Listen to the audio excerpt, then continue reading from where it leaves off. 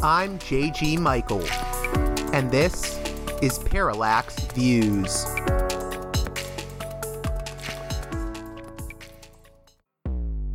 Hello, this is Mike Swanson. In a few moments, you're going to listen to another segment of Parallax Views. But before you do that, let me tell you about my new book, Why the Vietnam War. It's a sequel to my previous book called The War State, which has lots of positive reviews on Amazon. It's been out for years. But this one is a more detailed case study of how the American empire and national security state operate using Vietnam. And I believe it shows also how things work today, how policy is actually made and why. So grab the book on Amazon.com, Why the Vietnam War.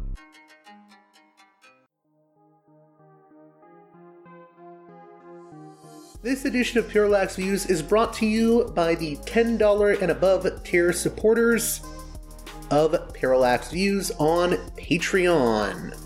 So, with that in mind, producers credit shoutouts to Gunnar, Mark, Alexander, Catherine, Tilo, Emilia, Jeff, John, B. Lund, Brian, Elliot, Michael, Brace, Nick, Galen, Arlen, Bo, Chance, Chase, Dan, David, Gary, Ishtofer, James, Martin, Matthew Ho, Nobody, Thomas, and Dano.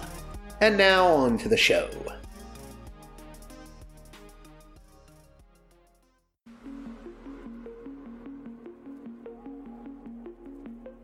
Hey there, Parallax Views listeners. On this edition of the program, we've got another double feature for you. Later on, we'll be speaking with Mitch Robson of the University of Chicago's conservative student paper, The Chicago Thinker, about his recent confrontation with Liz Cheney at an IOP event, where he grilled Miss Cheney about the Iraq War. But first, Cato Institute policy analyst Jordan Cohen joins us to discuss the problems with U.S. arms sales policy, with particular attention paid to the ways in which lack of oversight has led to weapons dispersion that could endanger the United States. All that and much more in the conversation to follow with Jordan Cohen on the 2022 Cato Handbook for Policymakers Arms Sales Report.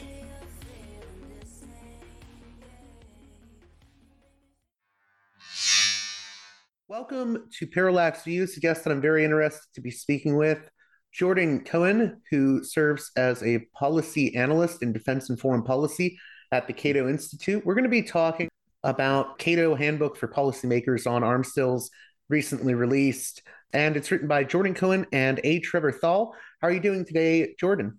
I'm doing great. Thanks for having me on. How are you? Very good, very good. And I guess where we should start is, how did you get involved in tackling the issue of arms sales? Yeah, so Trevor Thrall, who was my co-author, was actually my dissertation chair at that point, and he had started doing this project. And the project basically asked a few questions. Question number one is, how many weapons does the U.S. sell? Question number two is, why do we sell so many weapons? And question number three is, do we consider risk whatsoever in the arms sales process? I came aboard shortly thereafter, and we've done this arms sales risk index for now. The 2022 version, which is still in production, is going to be our fifth year doing it. And really, since that point, I've gotten really interested in arms sales, both the risk aspect of it, the why we do it aspect, and kind of the legality behind how we sell weapons.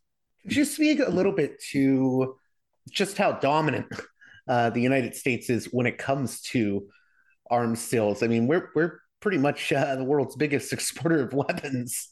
We are. And the Stockholm Institute for SIPRI, I don't remember the exact kind of what that stands for, but SIPRI does this report every year, and every year the U.S. is the world's dominant exporter of weapon sales.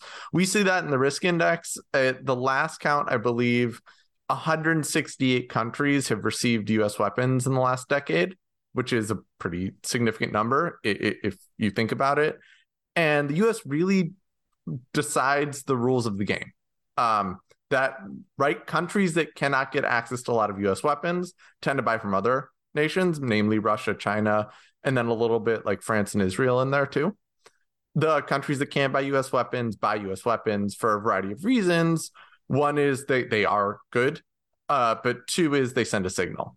And everybody, what I talk to policymakers in the US or in other countries, everybody acknowledges this, that if you buy US weapons, maybe to a very tiny degree or maybe to a very large degree, but if you buy US weapons, you are getting a signal that the US is willing to help you militarily.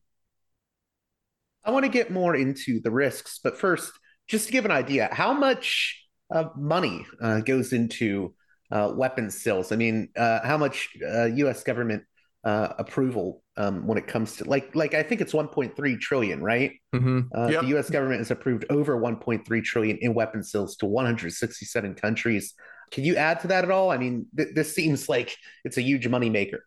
Oh, it's an enormous amount of money. And to be clear, so every year, right, we hear the U.S. has approved, I think, like $8 million to this country, and then Saudi Arabia gets a number of billion, right? And we hear it. What's important to note is those are congressional notifications, right? That means the president is telling Congress he wants to sell these weapons, or a company in the case of like direct commercial sales. But those weapons usually take 3 to 5 years to be delivered. And we're actually seeing this, I don't necessarily think it's a problem, but if you're in Taiwan, you think it's a problem, which is Taiwan wants a lot of these weapons that Ukraine has access to. And it just it takes time. Taiwan is 3 to 5 years away from getting a lot of this stuff. What kind of weapons are we talking about? I mean, we're talking about everything ranging from, fighter jets to even smaller arms. Yeah. And so, right, in the case of Taiwan, what Taiwan has wanted for a number of years are these big products, right? Like Taiwan really wanted the F-16, which the F-16 ostensibly for Taiwan is not all that useful in a case of war with China. What it does is it sends a signal to China, oh, the US has our back, because really without the US, we can't even operate this plane. Now, the catch is Taiwan recently has decided, oh, look at what's going on in Ukraine. Territorial defense could be really useful. And so they want javelins and stingers, which have been great for Ukraine. But to give credit to the Ukrainians, really since 2014, this is what they've been asking for, whereas Taiwan has not. And so Taiwan's made its own bet a little bit. But, right, these big products, the F-35 for a lot of European countries, the F-16 for a lot of countries, they're not actually all that militarily useful. They send a signal to adversaries that the U.S. will defend them. Whether that's true or not is a different story, but they send that signal. So then one of the arguments you make in the Cato Handbook report is that, that the sales that we're talking about in this report have a net negative impact on U.S. security and global human rights. What are some of the risks involved with regards to the way arms sales happen with regards to the United States? Yeah. So, I mean, I'm going to try to make it as kind of quick and concise, but there's a lot within these. So the big one to me is, or at least the big one I'm working on a lot lately is dispersion. And part of why I'm working on it a lot lately is because of Ukraine. But what happens oftentimes is the U.S. sends a country weapons. And this is not the case in Ukraine because a lot of that security incidents, but generally Mexico is a great case, right? We send Mexico weapons. And then we do this thing called end-use monitoring. End-use monitoring is really it was made in the Cold War, and it's not actually designed to test how these weapons are used. It's designed to check, hey, did the right person get these weapons? And then it's done. It's pretty quick. And so the problem is, right, with dispersion, oftentimes these weapons to Mexico end up in the hands of drug cartels, right? Or they end up in the hands of people we don't want them in the hands of, generally speaking. And then with those weapons, those people very frequently commit human rights abuses. And this is a big problem, and it's a problem we see very clearly in Afghanistan. We sent so many weapons to Afghanistan, whether through security assistance or arms sales, and the Taliban take over. And now the Taliban have been able to use these same weapons we sent to the Afghan military to A, cement their power in government, B, buy off local warlords, and C, fund the government, right? They sell these weapons, and it's a great way to raise money.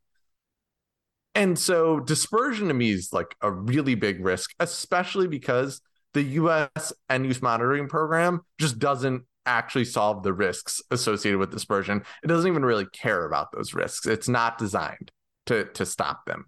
Well, I was going to say, why is that? Why isn't it designed to have that in mind? So a few reasons, right? One is it was designed during the Cold War, and then there was updates shortly thereafter.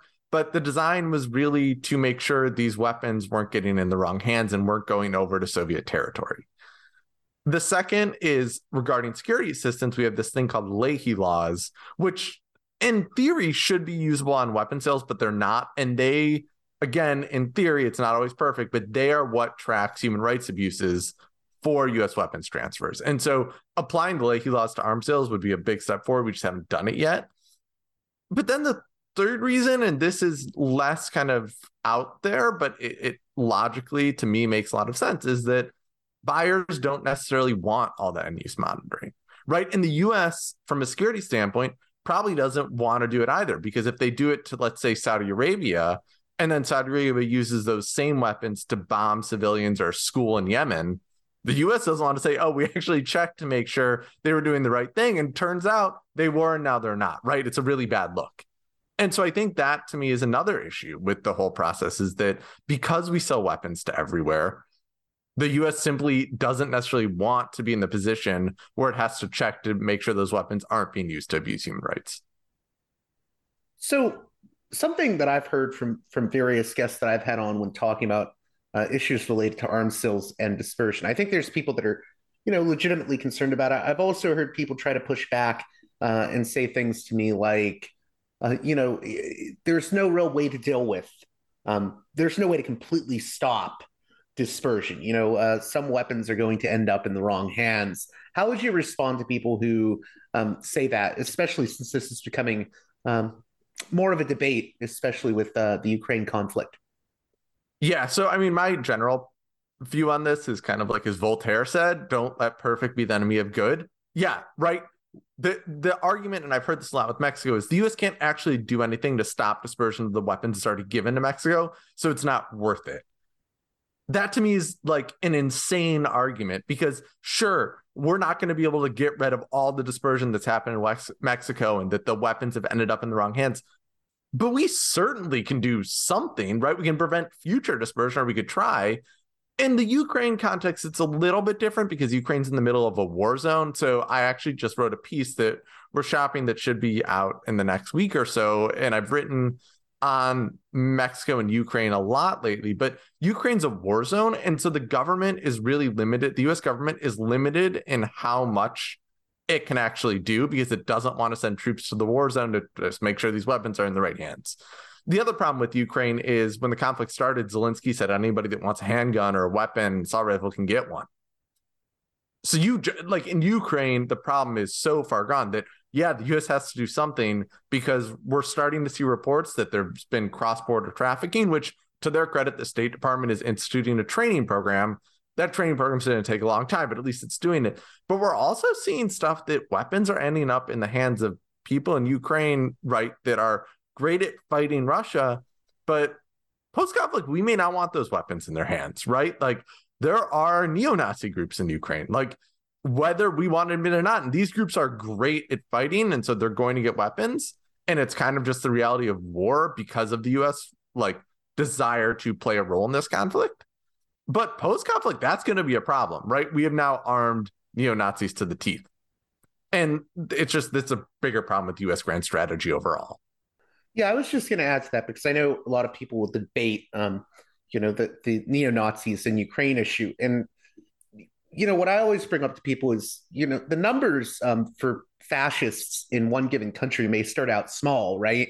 Azov may have only 1,000 or a couple thousand people in it that are, hardcore neo-Nazis. But when a state is at war and nationalism is rising, that can grow pretty quickly, and it can kind of get out of control. And I think it becomes an issue after the conflict in a lot of ways that we should all be concerned about.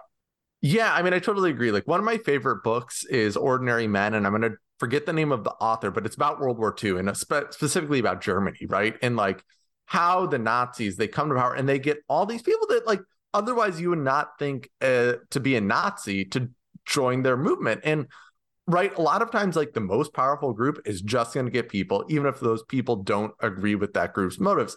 Frankly, we saw that in the US with the Republicans and Donald Trump, right? All these Republicans prior to Donald Trump winning the nomination attacked this guy. Nobody wanted anything to do with him. There was the Never Trump movement. And then Trump wins the nomination and everybody lines up behind him. And this is what happens when a powerful group has power. And it is a concern. And right, I think it's a huge concern whenever this conflict's over, but it's also a concern during the conflict. What if Azov Regiment gets a weapon that could strike Russian territory, right? We're already seeing they're getting those weapons now, and the U.S. is trying to like modify them. But what if they get a weapon and bomb a civilian center, right? Because then you're talking actual World War III risks. And that's just dangerous. And it doesn't need to be Azov. It could be even a not neo-Nazi group that just has a guy that really wants to do something to hit Russia. Yeah, well, I mean, you could apply it to, the Middle East. I mean, you mentioned weapons getting into the hands of the Taliban. So there's that as well. It's interesting, too, because we were talking about how people say, oh, well, you can't completely eliminate dispersion from happening. But I think you mentioned that in the beginning of the handbook. You say it's impossible to examine every case in which American weapons are used improperly, but we can still do better. So what are some of the ways we could mitigate the risks involved with dispersion or just U.S. arms sales in general? Yeah, I mean, so the first, and I always start with this one, and now it's relevant because a few people in Congress are actually tossing around this idea as a piece of legislation, is just like acknowledging the risks of a sale before it happens. And there's a big reason why that doesn't happen right now, which is the way arms sales are regulated in the United States primarily occurs through this piece of legislation called the Arms Export Control Act. And the Arms Export Control Act has a lot of technical details, but in essence, what it says is the president has to notify Congress of a weapon sale before kind of accepting it. And then Congress has 30 days to debate the sale before the president can write a letter of approval. But to stop a sale, Congress needs to pass a joint resolution of disapproval. So both chambers, the House of Representatives and the Senate, need to pass this legislation, which is hard to begin with. It's hard because in the House, there's actually rules for who can propose this legislation. And it's also just hard because you have a lot of politics going on. But then even if they pass the joint resolution of disapproval, and we saw this numerous times under the Trump administration, the president can veto it as long as Congress doesn't have a veto-proof majority. And because that's so rare, the president does a lot. The president at any point can just say, well, I'm going to veto this. And so then Congress doesn't even try to pass the resolution. That is a huge problem because it stifles debate on the topic, right? If you talk to an average person on the street, right, like we're wonky. Probably anybody listening to this podcast is going to be a little bit wonky, right? We care about this stuff. But like my Uncle Randy, he doesn't care if we said what we're sending F-16 to Saudi Arabia. That doesn't mean anything to him. And part of the reason for that is there's just not debate over it. And so one of the things I have long been an advocate for is what's called flipping the script. And we saw this a little bit last year in legislation with Chris Murphy, Peter Meyer, and a few others started proposing this. But what it would basically do is it would say anytime the president notifies Congress of a sale, Congress has to pass a joint resolution of approval. So whereas now the status quo, because of the veto, is that sales always go through. If Congress has to pass a resolution of approval and they don't do it, because there's no legislation, the president can't veto it. So it would mean Congress has to debate the issues, and then they have to vote on the issues. And then the president, if he doesn't like how Congress voted, can't do anything about it. So to me, that is the big thing. And it's something that it's a high bar, but Congress is debating it. And I think that is the big way to mitigate risk in weapon sales. One thing that you get into in this report is, I guess, the unrivaled power of the executive branch. I've heard people throw around terms like we've been living in the imperial presidency ever since the war on terror started. I mean, is there an issue at hand with regards to presidential overreach when it comes to arms sales? Yeah, I mean, so right, a lot of my dissertation and it's not done yet, but like I've done the history, I've read the archives. The Arms Export Control Act in '76 was actually passed as a way to restrain the president, because really before that, the president could do whatever he wanted. Richard Nixon happens, Turkey using U.S. weapons to invade Cyprus happens, and then Congress is like, we got to do something about this. And early on, it's not that they ever passed. They've never passed successfully a joint resolution of disapproval, but they did force Reagan and they forced Carter to kind of step back a little bit, especially on sales to Saudi Arabia. But what has happened since is that the president now just has more or less unrivaled power on where to sell weapons. Now, after that the president actually doesn't do much, right? After the sale is approved. But up to that process, the president controls everything. And if the president, like Donald Trump, or even like Joe Biden with Brett McGurk, who's running a lot of things, if they want to sell weapons to Qatar, because Qatar is now a major non-NATO ally, which is absolutely insane, but they are, or Saudi Arabia, if they want, or Egypt, if they want to sell weapons and the country's willing to buy it, Congress really can't do anything to stop it. Is this because of emergency declarations that a president can use?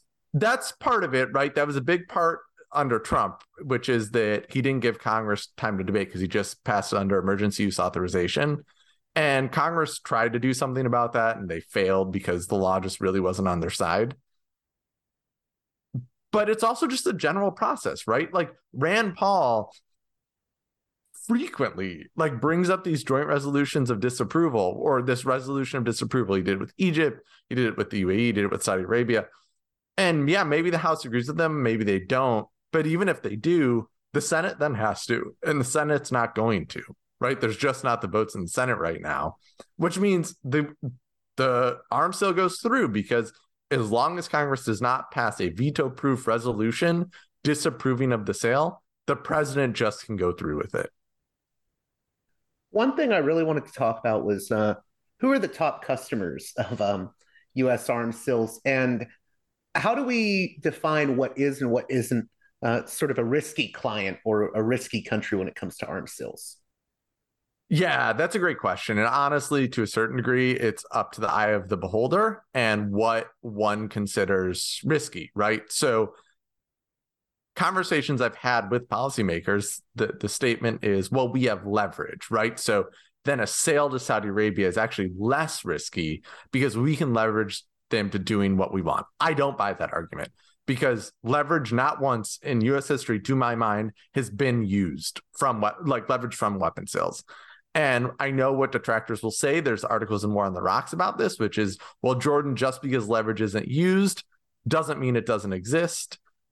Again, to me, that is just an absurd argument, because if you're never going to use the leverage, then it doesn't matter in the first place. And so with Saudi Arabia, we would see, and in the 2022 the next year's risk index, when it's released, one of the things we look at is this idea of leverage.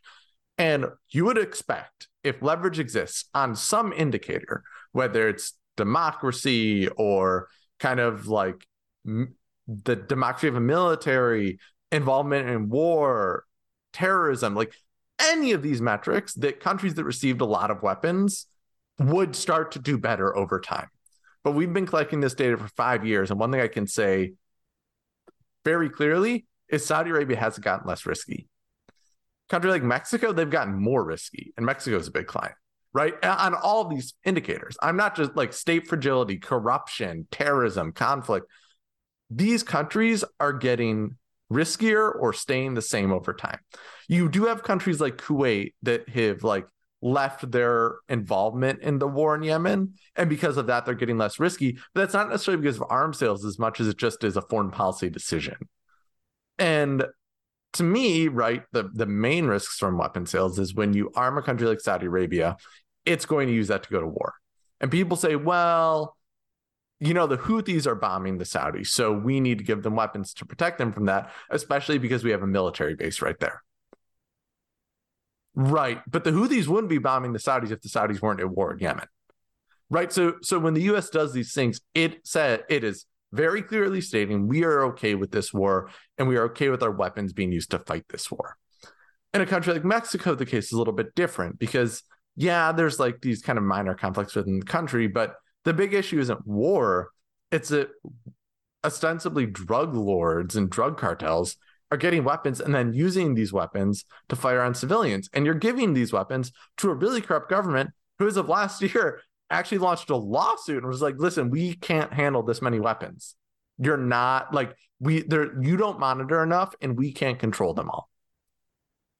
Right? That is a known risk. It's so known that the Mexican government is saying it's a risk, and the U.S. kind of just shrugs its shoulders and continues to send these small arms and like weapons to Mexico.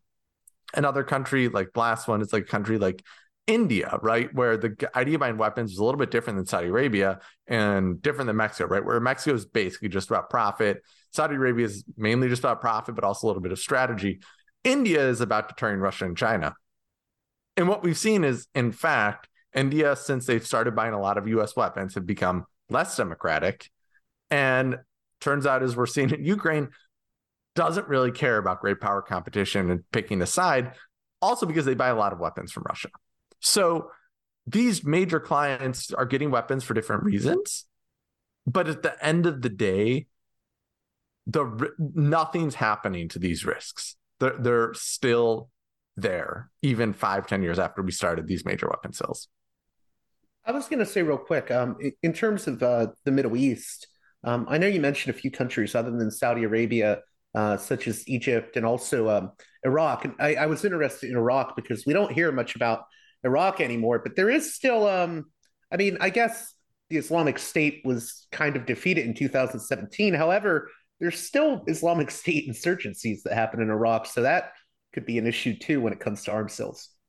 Yeah, I mean, so the U.S., especially under Biden, I think the spirit of Biden's decision to kind of pull back a little bit from the Middle East in terms of troop presence and increase weapon sales is a way to do these quote unquote over the horizon operations. I think the spirit's good, right? Like, I don't think we should have as many troops in the Middle East. The problem is the application is terrible. And these countries are getting U.S. weapons to wage conflict, right? Qatar gets a lot of weapons because it's helpful in these over-the-horizon operations in Afghanistan. Qatar also is using a lot of these weapons to increase the state's power, which allows it to have what is ostensibly legalized slavery in the country. It's not constitutionally legalized slavery, but in all other ways it is. Right? In Iraq, they aren't really able to control a lot of these weapons, but because Biden wants to fight these over-the-horizon operations against the Islamic State, they are receiving weapons. Now, Iraq gets a little bit from security assistance, which is less true for like Qatar, or even for like Saudi Arabia just buys everything. But yeah, I mean, it's a problem. And as long I will hammer, there's so much legalization, like legalized things that the U.S. could do to reduce the risk from arms sales. But at the end of the day, the biggest way to reduce the risk is to say, you know what? We can't control politics throughout the rest of the world. It's not a sustainable strategy. It's resulting in Americans dying, and it's resulting in citizens of other people dying. And until they do that, a lot of these changes are marginal, not unimportant, but marginal. So then, in terms of the U.S. compared to other countries, and also not all the risks are the same, right? Like I think you talk in the report about, some of the most expensive weapons, like the F-35. We're not always selling them to countries as risky as Saudi Arabia. How would you compare our arms sales to, say, other countries like China and Russia, and also how there's different risks, and some countries are less risky than others when it comes to these arms sales? Yeah, so I'll kind of tackle that two different ways. So one is, right, we sell the question, but yeah. So one, we sell weapons like the F-35 to Australia. I'm not worried about Australia using that F-35 in a way that's dangerous. If we send the F-35 to Mexico, I don't think it would be much of a problem because F-35s are enormous. It's very difficult to illegally disperse an F-35. So in a country like Mexico, the risk isn't these major systems, it's these small arms and light weapons. And the Trump administration actually changed the regulation of those weapons, or of a lot of those weapons, from the State Department to the Commerce Department. And we're seeing a 30% increase in handgun sales to Mexico since that change. Like that, I think that was a GAO report that had that statistic, but it's a crazy statistic Those weapons are really risky in Mexico in a way an F-35 wouldn't be. An aircraft in Saudi Arabia, we don't sell them the F-35, but any aircraft that they could use to bomb Yemen is a different risk for Saudi Arabia. It's a much bigger risk for Saudi Arabia than handgun sales would be, because good or not, Saudi Arabia has a very strong control over its country. And so it's about like what weapons are being sold to what countries and what risk that poses. Now, the catch is the U.S. kind of doesn't sell like a fighter aircraft to Mexico, just like they don't sell many handguns to Saudi Arabia. They do sell handguns to Saudi Arabia, but just in a different way. So I guess part two is, how does this compare to Russia and China? Russia and China's market for weapons buyers is limited by who buys U.S. weapons, right? If you buy a lot of U.S. weapons, you're not going to buy Russian and Chinese weapons because they're not going to be interoperable with the other equipment you have. So Russia and China sell to a very risky clientele, because those are the clientele that the U.S. just won't sell to, right? The U.S. is not going to sell weapons to the Democratic Republic of the Congo. The U.S. is not going to sell weapons to Iran, but Russia and China will. North Korea is another one, right? The U.S. isn't going to sell weapons to North Korea, but China historically has. So then, if we could, I want to talk about Yemen a bit more, because Yemen is pretty central to this report you wrote. And I think sometimes, I argue with people. I feel like some people either forget about Yemen, or they'll make excuses, as you mentioned. They'll say, but the Houthis are doing this. But I think in a lot of ways, the support for Saudi Arabia's intervention into Yemen, I think it undermines a lot of Joe Biden's stated aims when it comes to U.S. foreign policy and diplomacy. Yeah, 100%. So to me, the Yemen situation is incredibly tragic. And I actually think like there's all these debates about, is the U.S. involved or not? And does the U.S. support the war or not? I think it's pretty simple. Without U.S. support, Saudi Arabia couldn't fight the war, period. Without U.S. fighter planes, without U.S. radar, right? I mean, there's like crazy announcements of weapon sales when we sell like a radar system or a tracking system to Saudi Arabia that it literally says, so this weapon won't be used against innocent civilians, right? Saudi Arabia basically asked for a bunch of these weapons after they bombed a school bus, because they're like, well, we actually couldn't like track where the missile was going, so we need better tech to do that. And the U.S. gives it. So to me, it's very simple, right? The Houthis wouldn't attack Saudi Arabia and near the U.S. military base if Saudi Arabia wasn't fighting this war. It is, in my mind, arguably the most tragic humanitarian disaster we've seen in the last 20 years, bar, right, some like smaller conflicts in Africa. But what makes it so sad to me is the U.S. knows what's happening, right? And it is a Biden problem. I agree with you. It undermines Biden's foreign policy. Part of that is Biden's being advised on the Gulf by Brett McGurk, who is a big kind of Saudi, UAE, Qatari supporter. But it happened under Trump, which again, right, you have these connections to Saudi Arabia. And it started under the Obama administration, right? And maybe not to this degree, but the Obama administration's drone warfare in the Middle East is not terribly dissimilar. We are giving other countries access to drones to fight, quote unquote, terrorists. And it gets back to this over the horizon thing. Biden wants to support Saudi Arabia because he thinks Saudi Arabia can help him achieve aims in the Middle East. And if that means killing a bunch of innocent Yemeni civilians, he's more or less willing to do it. And he said so in the op-ed he wrote before he met with Mohammed bin Salman. It sounds like, in other words, Biden's strategy right now may be to, let's not get the U.S. directly involved. Let's rely on, say, Saudi Arabia, or, I was just talking to someone about Syria. Let's look towards Turkey, although, I think the U.S. is pushing back on Turkey in some ways. But what I'm saying is it seems like the strategy right now is let's get out of the Middle East and rely on these countries to take care of things for us in a way. Yeah, I mean, I think that is the crux of his strategy. To me, one of the big concerns I have, and I mean, I will give kind of primacist like Kori Schake, who wants the U.S. to be involved everywhere. I'll give her credit, because what she says, and it's true, is what the U.S. is spending on its military is not nearly enough to be involved everywhere, in her view, that we need to be. And I think that is something the Biden administration has struggled with, right? The Biden administration doesn't really want to be involved in the Middle East, but it still needs budget to send and help train Middle Eastern countries on U.S. weapons, right? And that costs money. And the Biden administration is trying really hard to say we can take these small defense budget increases and be involved everywhere. And what we're seeing in Ukraine and Taiwan right now, what we're seeing in the Middle East right now is we can't, and because we try, bad things happen. And that to me is scary. And I think we in the US have not had the honest conversation, but need to have the honest conversation which is we can't be involved everywhere. And where are we going to cut? And that's going to result maybe in some ugly things. But this idea, China is now meeting with Saudi Arabia. And this idea, well, oh no, Saudi Arabia is going to end up in China's hands. Let it be China's problem, right? If the US wants to get away, the best way to do it is let them be China's problem, right? Okay, the bad stuff won't necessarily happen because China's going to do the same thing the US did. I don't think the bad things are as severe as a lot of people say they are. But that is a conversation that the Biden administration has not publicly had. And what's funny is I've done, right, for my dissertation, a lot of research on the congressional archives on arms sales. And you want to know one of the biggest supporters of more congressional intervention on arms sales and more human rights in the arms sales process? You want to know who one of the biggest Congress people was? Joe Biden. Senator Joe Biden was really, really for looking at human rights and avoiding human rights catastrophes from weapon sales. And unfortunately, that senator just he's not there anymore.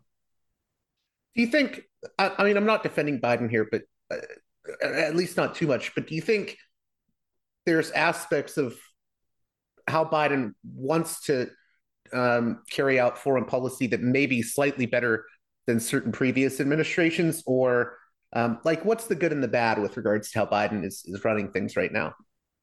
Yeah, I mean, the good news for Biden, and we just saw this in the election and the midterms, is compared to Trump, he pretty much he's just, like, people pretty much are okay with him. And that goes on things like immigration, where like he's really not good, but he's better than Trump. And like at Cato, we have a few scholars that talk about this. But on foreign policy, I actually hesitate to say like he's noticeably better, at least in terms of my viewpoints. But right, when it comes to Ukraine, I have not been always supportive of sending them as many weapons as we have and as being involved as we have been. But to credit the Biden administration, he hasn't sent them weapons that will start World War III with Russia. And to his credit, despite all the gaffes on Taiwan, China still hasn't attacked Taiwan. And frankly, relations between those two countries are affected more by domestic politics in those two countries than they have been by the Biden administration. So like, I think he does deserve some credit there. His arms sales purchases are not as risky as the Trump administration's. That he deserves credit for that. Part of that is he sends a lot of weapons to kind of NATO countries, but it's better than Trump. And so I think he deserves credit. The problem is I'm a big fan of marginal gains, right? A lot of my work is about legislation the U.S. can pass that would make arms sales safer, or would make arms sales more like less of a security risk for the United States. But at the end of the day, like the problem with marginal changes is they're only marginal and the big problems still remain. So something that I think we should sort of deal with here is I know we live in a very politically polarized environment in America right now. And I know Cato is more probably to the libertarian sort of side of things and a lot of its thinking with a lot of its fellows there. But, you know, I feel like the arms sales issue, maybe for libertarians or some of the people at Cato, it's about wasteful spending, or it's about, you know, this isn't necessarily protecting U.S. interests. Do you think there's certain alignments that can be made between people on the left who may have different reasons for being concerned with arms sales? Could you speak a little to that? Because I think there's just human rights concerns and humanitarian concerns, as well as concerns about wasteful spending and whether or not these arms sales are actually protecting U.S. interests. Yeah, absolutely. So like two clapping old Cato employees, giving them some applause, is that when Emma Ashford and Trevor Thrall were at Cato's foreign policy department, they ran this Power Problems podcast that now John Glazer runs, but they had a whole segment on where, like, on foreign policy can Democrats and libertarians shake hands. And the answer they came to is there's a lot of areas, like on actually most of them, the foreign policy should be the same. And then the other question is, just broadly speaking, where are libertarians placed in the current U.S. political spectrum? And this is my opinion. This is not representative of Cato. It is just my opinion, is that I think we are firmly in the middle on a lot of issues. Yeah, we may find people like Senator Pat Toomey to be a bigger kind of advocate of our position. But unlike foreign policy, right, we had Chris Murphy come speak at Cato. We had Representative Sarah Jacobs, who in my mind is one of the sharpest foreign policy minds in Congress right now. She spoke at Cato and she was great. And I think there is an argument, like one of the areas we really want to outreach to on foreign policy isn't just Republican congresspersons or the State Department, but it's Democrats too. We want to do everything because, like, our goal isn't to prop up one side. My goal isn't to prop up one side with good arguments. It's to get change accomplished. So another aspect of this report that I don't think we've mentioned in detail yet is the issue with Central America's Northern Triangle. Could you speak to how that factors into your report? Yeah. So what ends up happening is, whether it's between U.S. sales or weapons dispersion, mainly from Mexico, the Northern Triangle gets a lot of U.S. weapons. And the Northern Triangle is one of, if not the most difficult regions to live in terms of your safety and security. They have an incredibly high homicide rate. They have incredibly high kind of drug violence, incredibly high gang violence. And a lot of this is done with U.S. weapons, and it's done from handguns or ammunition. It's not these major systems.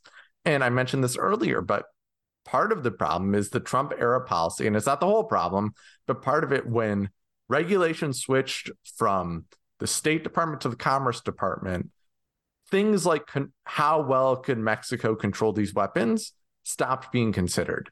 And it was more of, how good of a financial investment is this, or is this a danger to U.S. finances? And so what ends up happening is there's a lot of weapons in Central America that are U.S. weapons that are being used to kill other people. And there have been numerous Government Accountability Office, GAO, reports over the past few years that have looked at this. And the answer is just, a lot of these weapons there are U.S. weapons, and they're not tracked. They're not collected. We can't monitor them because we don't really monitor end use. And we're not going to be able to just go send troops. I mean, we could, but it's dangerous and probably a bad idea to send military troops to go collect those weapons. So they are now just being used. And funnily enough, the U.S. actually spends a lot of money trying to gather them back, trying to get them back.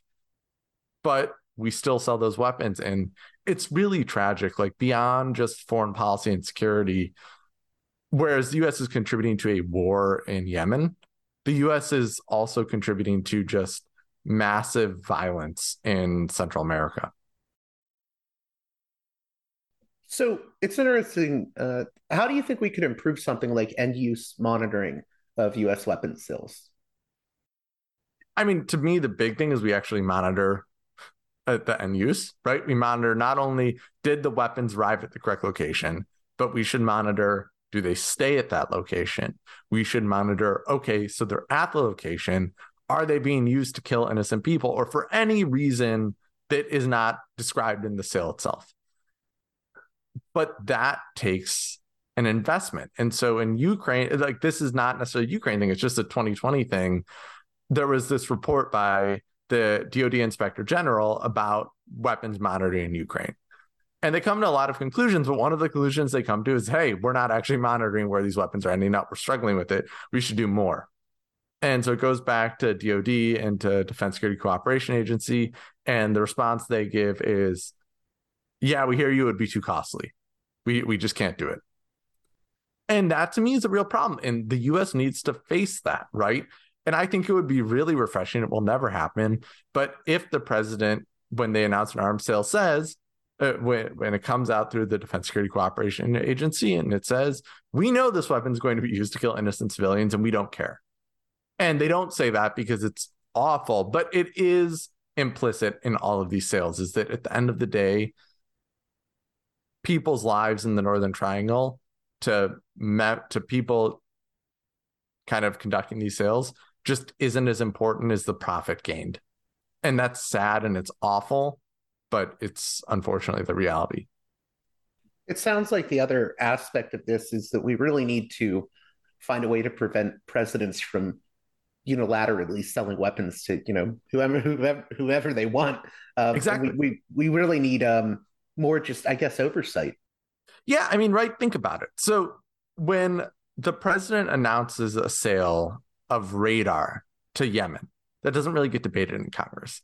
If it had to be debated for a sale to pass, I bet you a lot of money that people like Sarah Jacobs or Nora Torres or Rand Paul, or even maybe somebody like Mitt Romney, right? Like the whole spectrum, Chris Murphy, all these guys would bring up, hey, that radar is going to be used to kill some people.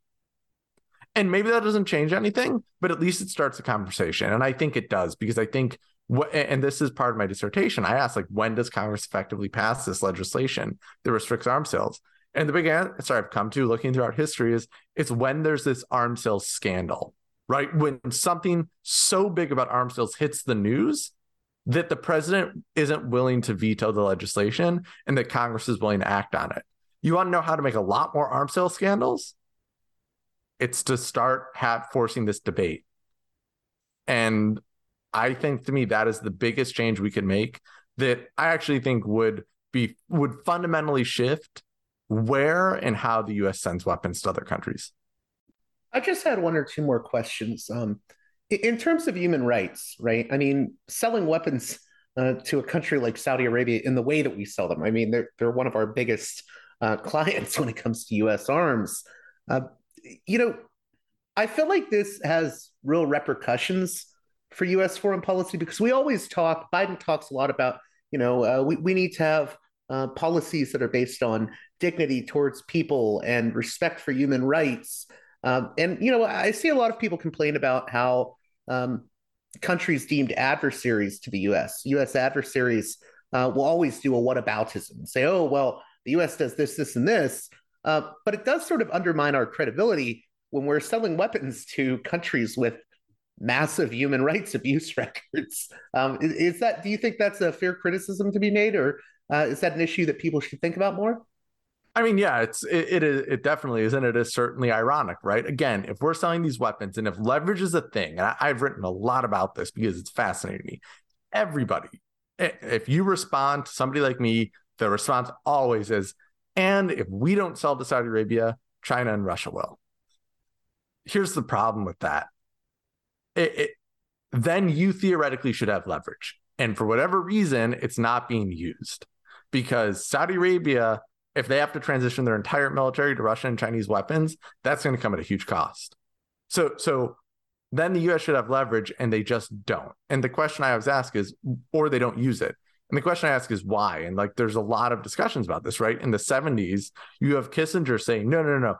We may have the leverage, but we don't want to use it, because the second we use that leverage is the second every country knows we can use it and they change their foreign policies towards us. So that's one theory why I just think it used. Another theory is it just doesn't exist, right? Like, and I've read this in the archives where the Ford administration is talking to Turkey and it's like, hey, Turkey, stop it. Like, stop using our weapons to invade Cyprus. And Turkey says, well, it's too late. So no. And it's certainly ironic that we make that argument, because if it doesn't give us leverage, then why does it matter if Russia or China sell to Saudi Arabia if they won't have leverage either? And to me, that's a big thing. It's a big problem. And a second thing you said is that it kind of does, like, in theory, allow for this influence across the globe in maybe a bad way. And I think that's true, because, right, if you look at ways the U.S. can show its commitment, way number one is sending military to defend your territory, right? That's clearly the number one way.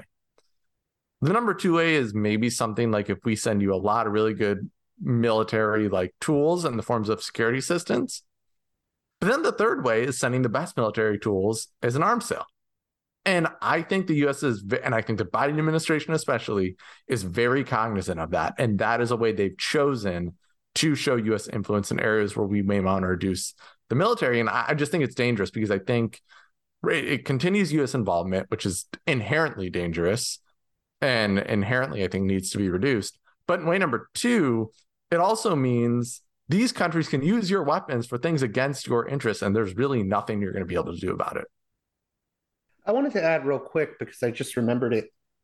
With regards to people that are really concerned with human rights issues at home and abroad, I think a lot of people have been focused because of the World Cup on Qatar, right? I think people very sincerely are upset about the abuses against labor migrants, LGBTQ people. But if we're concerned about that, I think we also have to be concerned about the fact that Biden's administration okayed a $1 billion arms sales to Qatar during a World Cup match. So how does human rights supporters, how can they figure into this debate about arms sales? Yeah, I mean, the crazy thing about Qatar is actually a lot of the air defense they've used during the World Cup comes from the United States weapons. But it is a problem, right? And I am somebody that loves soccer. If you talk to my girlfriend, she would say I'm absolutely obnoxious with how much soccer I watch. It's really hard to watch the World Cup because the cost of this World Cup were so incredibly high in the human cost and the amount of civilians that died or were severely injured and the okaying of what ostensibly is legalized slavery in the country. We, during the preparation for this World Cup, as the Biden administration knew this bad stuff was happening, made Qatar a major non-NATO ally. That means they can get weapons a lot faster and they can get different types of weapons easier than any other country that is not a treaty or major non-NATO ally. But the Biden administration, no matter what it said on the campaign trail, just has not backed up this concern of global human rights. And it does with Saudi Arabia, with Egypt, with Qatar. Sometimes it can do things like I think Ukraine is a way it's doing this now, is saying, no, we care about human rights because we're arming Ukraine even at risk to our own country. But that's a different conversation. They're not supporting Ukraine because of human rights issues. It's great power competition. The human rights thing is potentially, right? Because as a war happens, more people die, but potentially it's a secondary benefit. With Qatar, Saudi Arabia, Egypt, right? The government can say we care about LGBTQ rights. The government can say we care about human rights. We don't want innocents dying. Every dollar in weapons it sends to those countries leads to more death and leads to more abuse of human rights. The Philippines are another country where the U.S. just sends them so many weapons that it supports the government doing terrible things to its population. And it's just sad. And I without major changes to how the arms sales process works, I fear it will continue. The last thing I wanted to touch upon, since we were talking about Central America's Northern Triangle earlier, and these weapons are inflicting death. But another interesting aspect of this is I think a lot of people will look at arms sales or just foreign policy in general. Maybe people that, as you said, aren't as wonky as us necessarily. They'll say, well, how does this affect me, right? But ultimately, I think there are forms of blowback that can come out of these arms sales. I think the way weapons are sold, if they're used in a certain way, it can create refugee crises. So this affects us domestically too, in ways that we don't always think about, correct? Oh, 100%. Yes, it creates refugee crises. You want to fix a lot of the problems with my view on immigration notwithstanding, there's major immigration flows into the United States because these weapons are in those countries, right? The drug cartels, which the Republicans now seem to just love talking about, is these drug cartels and fentanyl. You want to know where those cartels got most of their weapons? It's from the United States. And so these same Republicans that criticize that should be consistent and then maybe criticize U.S. weapons sales processes, but they don't.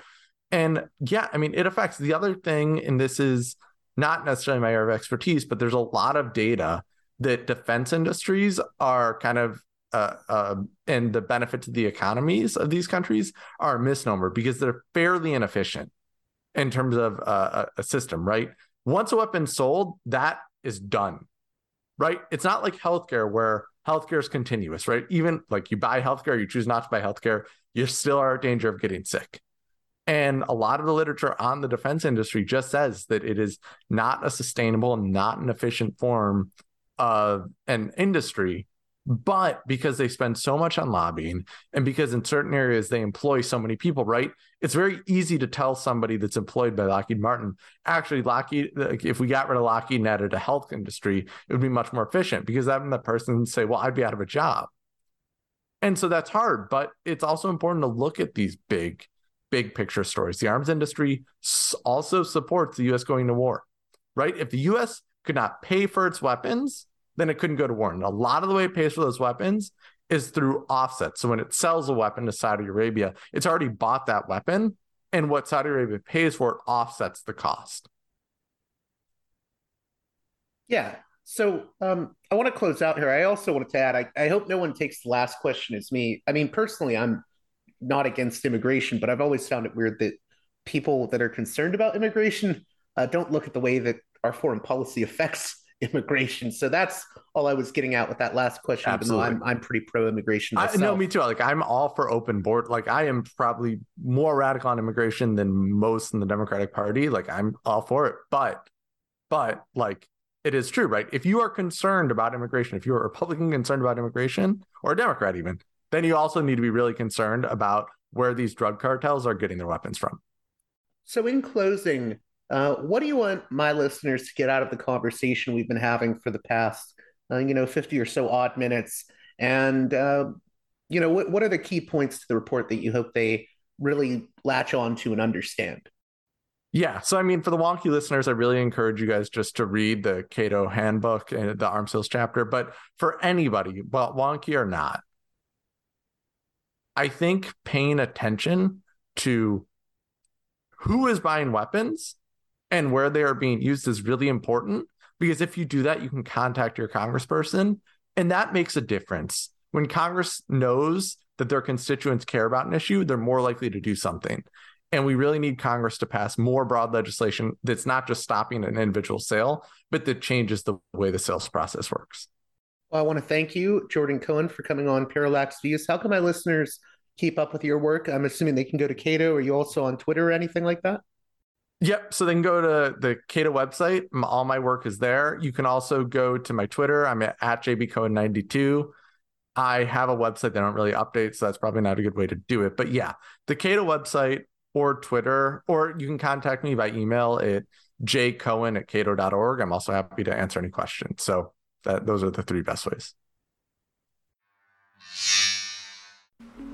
Next up, Mitch Robson of the Chicago Thinker joins us to discuss his recent confrontation with Liz Cheney over the Iraq War. It all went down at a recent IOP event, and the video of Mitch grilling Liz Cheney has since gone viral. Mitch and I come from admittedly opposite ends of the political spectrum, but I think it's important to remember the Bush administration era and the Iraq War. So, with that in mind, let's get right to it with Mitch Robson of the Chicago Thinker.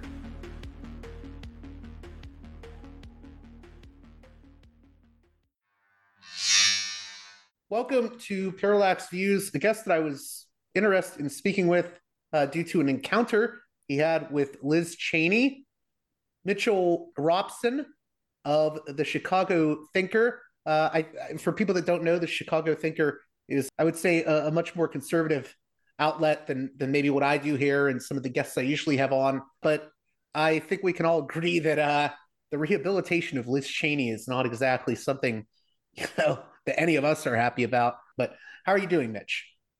I'm good. How are you? Thanks for having me on. Very good. I'm doing great. And I was really interested when I saw on antiwar.com that you sort of had an encounter with Liz Cheney at an IOP event. Maybe you could talk about how that came about and how you ended up questioning her about her father and the Iraq War. Sure, yeah. So for those who don't know, the UChicago has Institute of Politics where they invite speakers, typically left-leaning speakers, although they, have some right-leaning speakers as well. generally, when they do invite right-leaning speakers, it is more of the neoconservative flavor, like Liz Cheney. Although I have to give them credit, they are bringing, Mike Pence tomorrow, which is going to be interesting. But we when we started, I'm a junior in college. When we started, I was an incoming freshman, and we once kind of in-person events became a thing again. Last year, we thought it would be a good idea, to have people go to these events and just ask them honest questions that maybe they're not used to being asked in a forum where they think they're just going to receive very fawning questions. And so we've done that with we made serious headlines for doing so with Anne Applebaum of The Atlantic and Brian Stelter, and we did that, back in April. And we figured, Liz Cheney was coming. We have a relationship with the IOP now. They do they're we're kind of their gadflies. They like us, but also know that we cause healthy trouble, honest trouble. But they brought Liz Cheney, and three of us got press passes, and we decided to ask her some questions, and I just figured, my other two friends who asked questions, I don't think that they asked some great questions. They focused more on election integrity and January 6th. Whereas for me, war is a really big issue. So I really wanted to focus on that. And I particularly was frustrated with the fact that there had just been this gigantic revisionist history of the Cheney family just because they said, Donald Trump was an unsavory fellow, which pretty much anybody could say. And so I was not happy with the fact that she brought out her father to say a real man wouldn't lie to his supporters, was the quote that he said in his ad for her regarding Donald Trump, which I said, all right, well, we're going to have to dust off some of the lies that Representative Cheney and her father told their supporters. So that kind of precipitated so she had brought up her own father, comparing him to Trump, saying, or contrasting him to Trump, saying, my father didn't lie. Like, okay. Yeah, exactly. Like, I don't, I want to make it, I tried to make this in the framing of my question. I wanted to make it explicitly clear. I don't think people should be impeached for the sins of their father. My dad's a great guy. I don't agree with him on everything. I wouldn't, expect someone to grill me about his opinions. But the fact of the matter is, she has gone with his opinions in every step of the way. When she's gone with those opinions when she worked under the George W. Bush administration, and she trotted out her father to say on her behalf in her Republican congressional primary election, she brought him out to say that a real man wouldn't lie to his supporters. So in my mind, you're staking yourself to which I, touched on at the end of the article I wrote about this, like, you are staking yourself to your father's credibility on the truth if you're bringing him out to say that, you're not a real man if you lie to your supporters. So, first off, I want to say, I think you handled it really respectfully. You thanked her for, coming there and whatnot, and then you just got into the root of the issue. So what was it you exactly said to her? I have the quotes pulled up, but maybe if you want to just reiterate it in your own way, what you asked her. Sure. So I asked her about, I mentioned, this quote about a real man not lying to his supporters. And then I said, a lot of us will remember that, Dick Cheney, as vice president, said many claims that, it's not only like, it's not one of those things where he said these things that, everybody thought was true. And then after the fact, it came out, oh man, we were wrong, honest mistake. He said, I selected out of all the different statements I selected, I made sure to select ones where he was saying things that were disputed at best or fully discredited by U.S. intelligence, not by me or by Scott Horton, but by the CIA or the FBI, that he was saying as though they were, objective certainty was the case. And so I brought up, I brought up his contention that Mohammed Atta, the 9/11 hijacker, met with Iraqi intelligence in Prague, because that was used to try to demonstrate a link between Iraq and Al Qaeda. I brought up, I think the second point I brought up was the supposed established the phrase I used was which becomes important in her answer to the question was that there was an established operational relationship between operational, underline, asterisk, whatever, highlight, established operational relationship between Al Qaeda and Iraq. And Dick Cheney, makes very clear what exactly he means by that.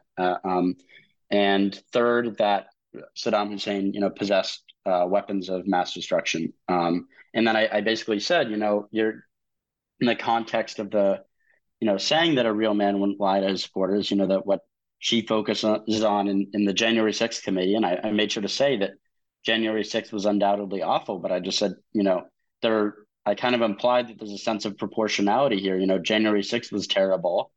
The Iraq war, though, did kill hundreds of thousands of people, which, the shaman can't say that he did. So there does have to be a sense of proportionality with these lies. And I mentioned January 6th in terms of why she brought up the whole idea of not lying to your supporters, and then say, the Iraq war did kill hundreds of thousands. And then, I basically just closed by asking her the question I asked was, whether her supporters or whether it makes sense that, the voter base, felt disillusioned by, these lies from her father. And you mean the voter base for like the voter base? I guess just Americans, Republicans or America. Yeah. Well, yeah, I think the Iraq War. I think the Iraq War, in a lot of ways, just disillusioned a lot of Americans, and in a lot of ways, I think that's why we may have seen the rise of Trump. This disillusionment that I think people had with the sort of Bush-Cheney regime. So, what was Liz Cheney's response? I think she went out right away saying, the critics of Mr. Cheney are wrong, and I think she was a bit. How do I put it? Passive aggressive in her response, maybe. Right. Yeah. So she started, she opened her response by saying they're wrong, and she let it sit there, and the audience, gave this gigantic applause, and it's which important. Is weird, given that these people probably hated Dick Cheney when he was vice president. Well, that was I made sure to point this out in my article, like the two main demographics at these events, these high profile IOP events, are number one, yes, like college students my age who go to UChicago, have access to these events. And number two is, boomer Democrats who live in Hyde Park. Hyde Park is, where UChicago is. It's a very, there are very wealthy areas of Hyde Park, and it's, it votes overwhelmingly. I think it voted upwards of 90% for Biden. And so it's a very liberal demographic. And so I, see these people, a lot of them are wearing, like N95 COVID masks, which, regardless of whether you think they're great, you think they're terrible, generally in 2022, for the most part, if you're wearing one, you're probably Democrat. So obviously I didn't survey who was the audience, but it was primarily college students of probably all political stripes, maybe predominantly left, who at least have an excuse to not know about the Iraq war. I mean, I shouldn't say they have an excuse, but more of an excuse because they were very young when this was happening. But then you have these Democrats who probably half of them were saying that Dick Cheney, like 15 years ago, were saying that Dick Cheney's a bloodthirsty monster. So it was just weird to see, I think maybe the biggest applause that she got. I mean, don't quote me on that, but it had to have been one of the biggest applauses she got. That event was when she opened by just saying they're wrong. That's all she had to say to get this overwhelming hand clapping. So then she also talked about how I guess it's important to have some facts undergirding the discussion as well. What else did she have to say, though? I mean, what do you think the problems with her response were to you? Sure. So you mentioned that, yeah, that she said it's important to have some facts undergirding the discussion.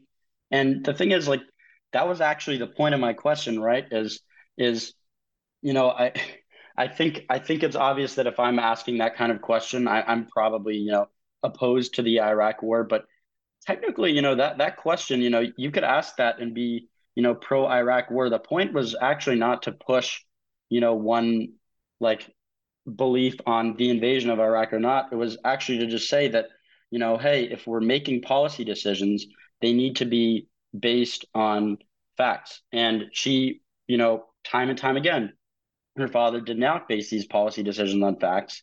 And so the analogy I would give is um, if I walk up to someone on the street and hit them, a policy debate would be, well, what should we do with Mitchell? He hit someone. How do we address that? But a policy debate is not saying, if some crazy person said Mitch didn't hit anyone, that would just be denying the facts. And so the point I was trying to get at with the question is policy debates, which she said, she said she, quote, disagreed with my characterization of the policy surrounding Iraq. And I actually didn't really say anything about the policy surrounding Iraq in terms of like military strategy or whether or not we should invade. I was simply talking about the whether or not the statements made Well, you to were talking potentially about the justify this pretext, war. Yeah, the the pretext of the pretext, war, right, essentially. right. And I guess she also tried to talk about, well, there were senior Al Qaeda leaders that were given safe haven in Iraq, but that's why we put the asterisks by operational. So maybe respond to Yeah, that.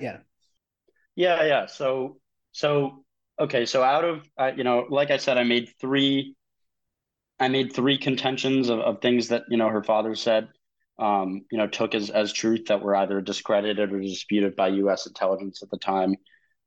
Two out of the three she didn't address at all. She didn't address Mohammed Atta in Prague, and she did not address weapons of mass destruction. She did decide to address the established operational relationship between Al Qaeda and Iraq. She, even Wikipedia labels as a conspiracy theory that's been debunked. And what she said, there were really two problems with what she said. The latter, I would say, I'm indebted, to Scott Horton for pointing out. But I would say, first of all, and I said established operational relationship. She fed it back to me as a quote connection. She said that there was a connection because, as you pointed out, she said that there were senior leaders, including the number two in taking safe haven in Iraq. She's talking about Zawahiri, and the first problem with that, beyond getting the actual tangible facts wrong, was her characterization of what I said. I said an operational relationship, which means, I quoted in my article. I'll actually just, read it because, I have it in front of me. But Dick Cheney said in 2004 that the best source of information about the relationship between Al Qaeda and Iraq was a Weekly Standard article that said, quote, an operational relationship from the early 1990s to 2003 that involved training in explosives and weapons of mass destruction, logistical support for terrorist attacks, Al Qaeda training camps in safe haven in Iraq, and Iraqi financial support for Al Qaeda, perhaps even for Mohammed Atta.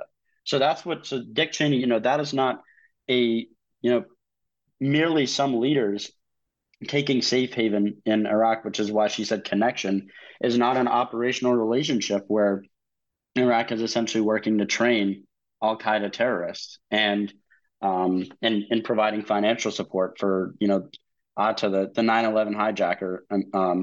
So she said connection. She brought that up that that there was some leaders taking safe haven in Iraq, but the problem, which is problem number two, aside from the fact that safe haven wouldn't constitute an operational relationship, was that she wasn't right about the number two, taking safe haven in Iraq. As Scott Horton pointed out to me,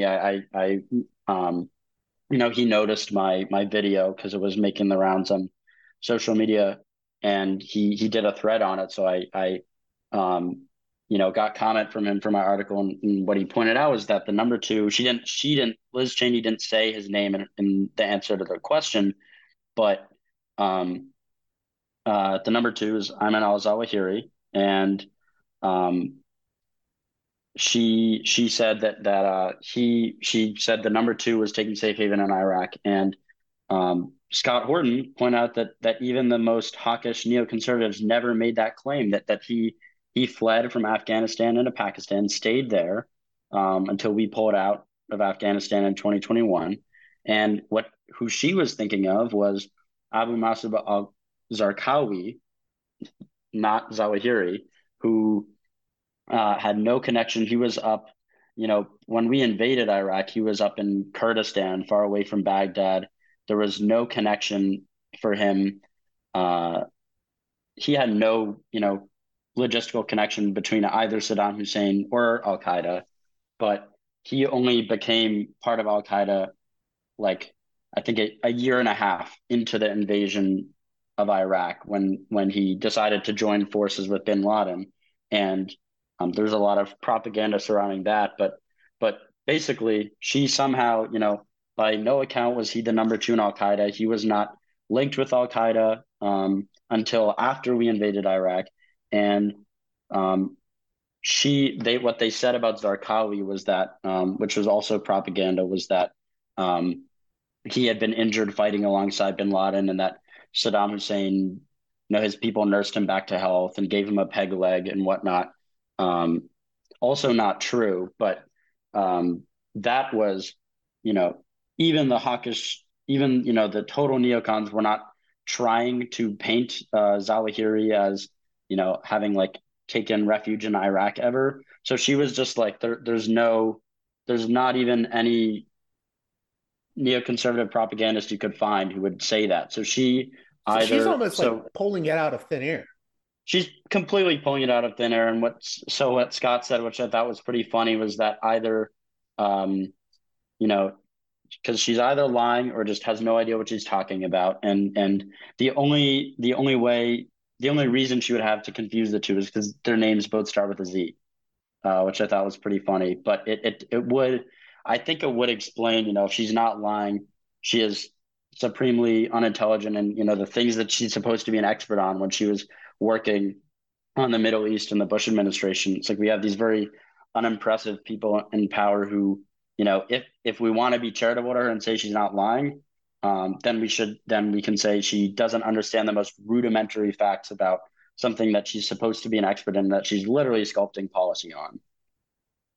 Now, was there any other claims that you felt she made that that also deserved a lot of pushback? I know the stuff about Atta and Hussein, I guess, was debunked by the FBI and CIA.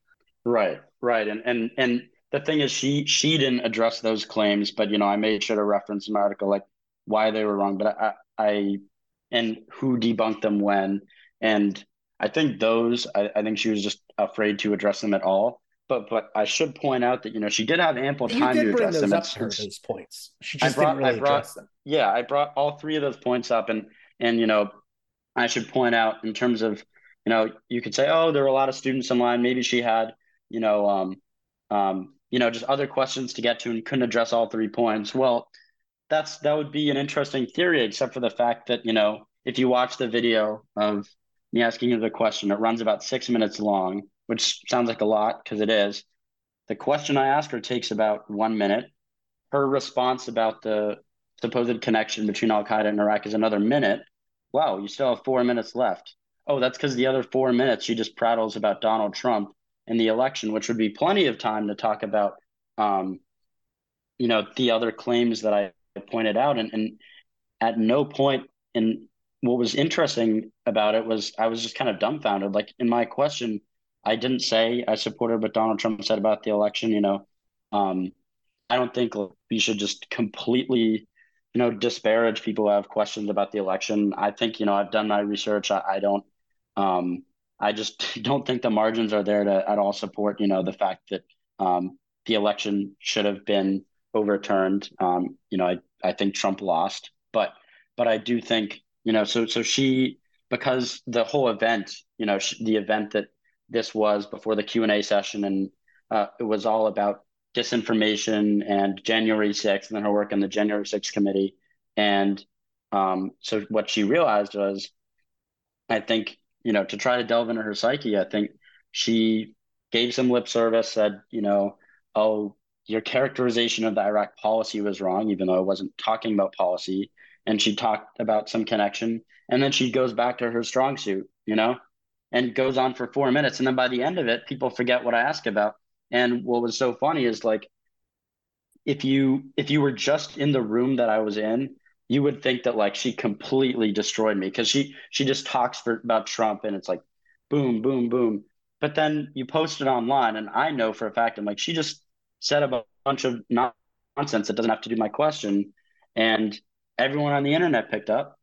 Everyone, it was cool. It got like over 100,000 views, which is, I hadn't had something go that big before. So that was just, and I got a lot of support from, like, everyone from conservatives to libertarians to leftists, and and Iraq veterans, and so just within this, like, weird echo chamber, it's like, wow, Liz Cheney just ruined that college student. But then anyone who, like, is actually using their brain, watches it, and it's like, oh, she just dodged the question, said a lie, and then talked about Trump for 4 minutes. Did you get a response from?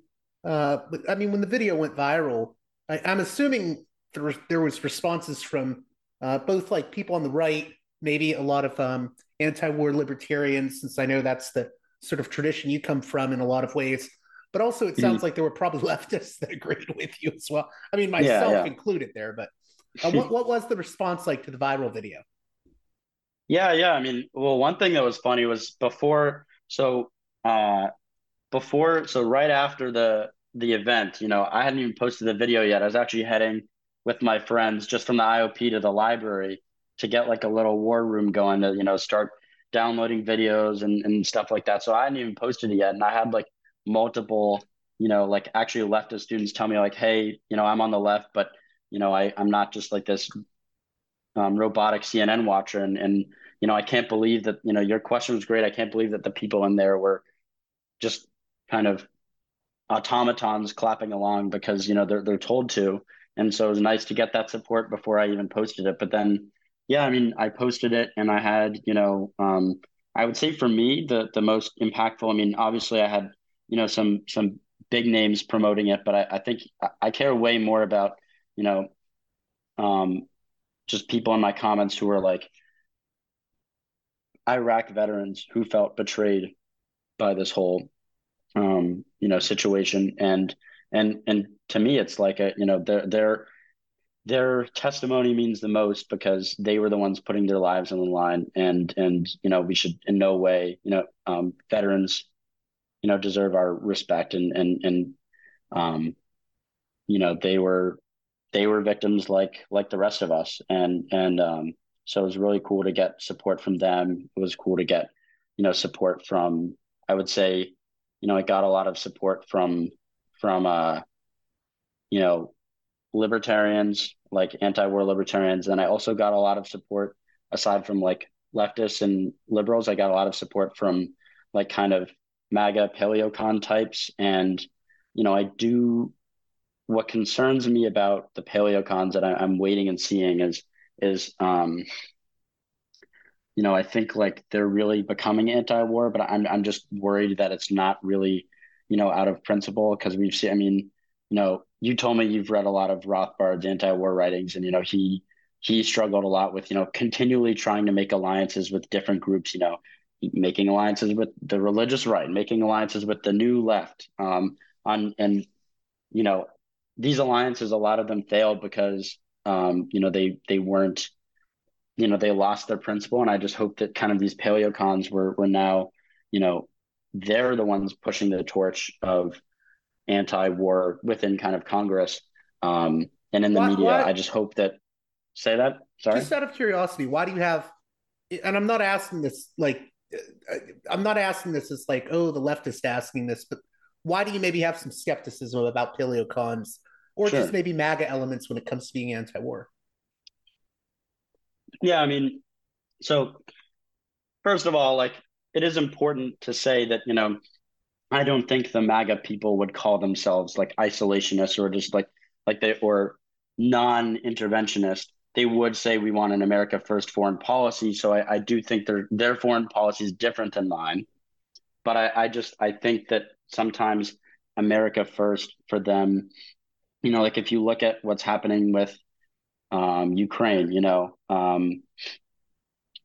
there were a lot of people when there are a lot of kind of America first paleocons who have been like me, against continuing U.S. aid for Ukraine, but then you know there were reports like probably a week ago that a supposed Russian missile hit the border to Poland, and there were actually some America versus paleocons flipping out about it, and because it's Poland, it's not Ukraine, and I thought to myself, like I think with both war and with other issues, there's a chance there's something this doesn't pass the sniff test. Let's just like pump the brakes and let the facts come out. And then it turns out it was a Ukrainian air defense missile, and the AP was who I think released it, and they fired one of they basically went against protocols in terms of editorial standards to release that. And so I just think that we're also getting tested with China. I do think it is nice to see there's a good amount of paleocons who like aren't in support of going full throttle with respect to Taiwan, but I still think there's going to be a lot of testing, and is it like are you really anti-war, or are you just anti-war, or maybe not anti-war but America first just because the Democrats happen to be the war party right now? Do you think that's going to maybe come into play more with? I noticed there's a lot of mobilization around Ron DeSantis, and I've already seen people like Scott Horton or Daniel Larison say that if you look at DeSantis's record, he seems to be pretty open to interventionism when it comes to maybe a lot of countries in Central America. Do you think that's also going to be a test for this anti-war principle? Yeah, I mean, so DeSantis is so interesting because I just thought he was, a real beacon, with regard to COVID, and just this kind of island of sanity. But I think that, I think the jury is out. There's all these differing opinions about him. I think, Scott would be more on the side of like he's, going to be very conventional foreign policy wise. I think, the one guy I'm friends with, Daniel McCarthy of the Intercollegiate Studies Institute Modern Age. He released an article either I think this morning or yesterday, describing DeSantis as a realist, and he talked about how DeSantis, very strongly opposed intervention in Syria that Obama was in favor of, and wrote, I mean, actually like a really good statement opposing it. And so I think the consensus is like or there is not a consensus, but if I had to guess, I would agree, more with say Daniel McCarthy's position on that issue than say Scott, even though, I love Scott. I think realistically speaking, DeSantis, if he were president, he's not going to be a libertarian on foreign policy. Nobody thinks that. But I think that there's a better chance that he is, going to be more of a Trump on foreign policy than a Bush, which is kind of the debate that people are having. And, I don't like either foreign policy, but, I'm definitely picking Trump's over Bush's. So I think in terms of, would I say in absolute terms that DeSantis has a good foreign policy? No. But in relative terms, I'm just not seeing how, I could be wrong about this. I'm just a college kid, but I'm not seeing how DeSantis's foreign policy is going to be glaringly worse than Donald Trump's, and he's going to go straight into empire building and promoting democracy abroad. Out of curiosity, what do you think of the foreign policy situation right now? Because I think that we can be critical of Biden, but then I do think like I mean I've gotten in trouble with some people for saying this, but I agreed with the withdrawal from Afghanistan, and I even know some people that call themselves leftists, not even like liberal, but leftists that were very mad at Biden for that, saying this was catastrophic. But I think it needed to be done. Yeah, I agreed with the withdrawal too, which, most of my friends, like I said, the think or don't. I will say that, Biden did a horrible job of it, in terms of, leaving those weapons there. But I think there is just, I'm obviously, I'm against most of our military interventions. That said, I'm okay with, when we do military interventions, um, there should be some intelligent strategy behind it. And I think, empowering the Taliban was just stupid. I think what a lot of people were saying about the withdrawal, like on the right, that I just thought was foolish, was, you know, because because its collapse was inevitable once we withdrew. They were basically saying we should be there forever, just propping it up. And in my mind, if something is only standing up because you're artificially propping it up, then maybe maybe the right solution is to let it collapse and stop propping it up, because we're just pouring money and lives into something that really has very diminishing return. I know that there's a common argument that specifically what we were doing with Kabul was not costing pretty much any lives of U.S. troops, and yes, that's true, but it wasn't a very bloody endeavor comparatively, but it was certainly one that was costing us a lot of money. And I wasn't, I say pull out because it doesn't make sense. So that's kind of my position on the Afghanistan withdrawal. Do you think we're in a better position? Like, I want to be careful how I word this, but do you think we're in a better position now than we were, say, in the Bush years? Because I don't think I mean, I guess people could argue that we're engaging in forms of proxy war right now, but we're not like starting a full-on war like we did with Iraq. Do you think that says something about maybe the successes of the anti-war movement in a way? Hmm. I, Yeah, I I, I mean, hope that question makes sense, or it's not. Yeah. no, it makes sense. Hmm.